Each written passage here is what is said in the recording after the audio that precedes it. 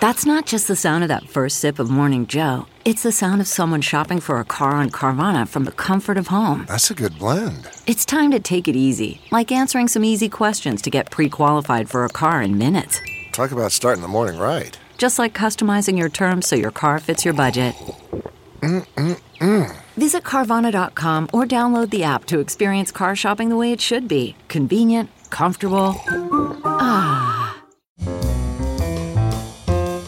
This is Merriam-Webster's Word of the Day podcast for Saturday, January 7th. Brought to you by the new Merriam-Webster's Advanced Learners English Dictionary, designed for students and teachers of English as a second language. Learn more at learnersdictionary.com.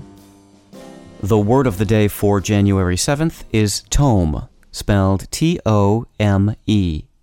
Tome is a noun that means a volume forming part of a larger work, or, more broadly, it means a book, especially a large or scholarly book. Here's the word used in a review by Nicki Gostin in the Huffington Post. Priced at $1,000, the limited edition tome brings together Norman Mailer's 1973 biography of Monroe with Bert Stern's now legendary photos. The word tome comes from the Latin word tomus, which comes from the Greek word tomos, meaning section or roll of papyrus. Tomos comes from the Greek verb temnein, which means to cut. In ancient times, some of the longest scrolls of papyrus occasionally were divided into sections.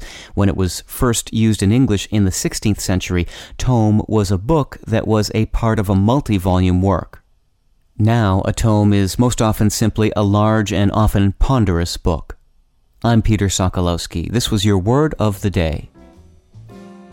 Visit the all-new learnersdictionary.com, the ultimate online home for teachers and learners of English. A free online dictionary, audio pronunciations, custom study lists, and interactive exercises are available now at learnersdictionary.com.